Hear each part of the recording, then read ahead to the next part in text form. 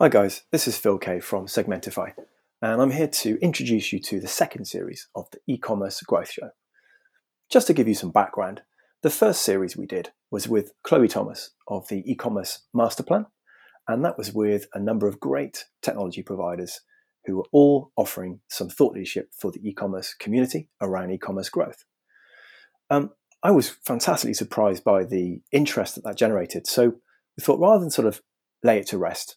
we thought we'd carry on with a second series, ongoing really, to serve as a destination for thought leadership around e-commerce growth as the main thread, spanning everything from technology providers to agencies, consultancies and consultants, digital marketing agencies, brands, and anything really actually that could be contributing towards helping e-commerce retailers to grow. So if you haven't done so already, and you'd like to keep abreast of all the latest podcasts that will be here on an ongoing basis when they're released, and also catch up on any of the previous ones that you might have missed, please register your details at segmentify.com/podcast, and we'll be in touch as soon as they become available from the website and all the other usual channels. This has been Phil at Segmentify, and you can catch me at phil@segmentify.com if you have any questions,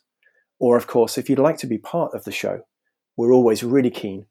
to uncover more of you great thought leaders out there.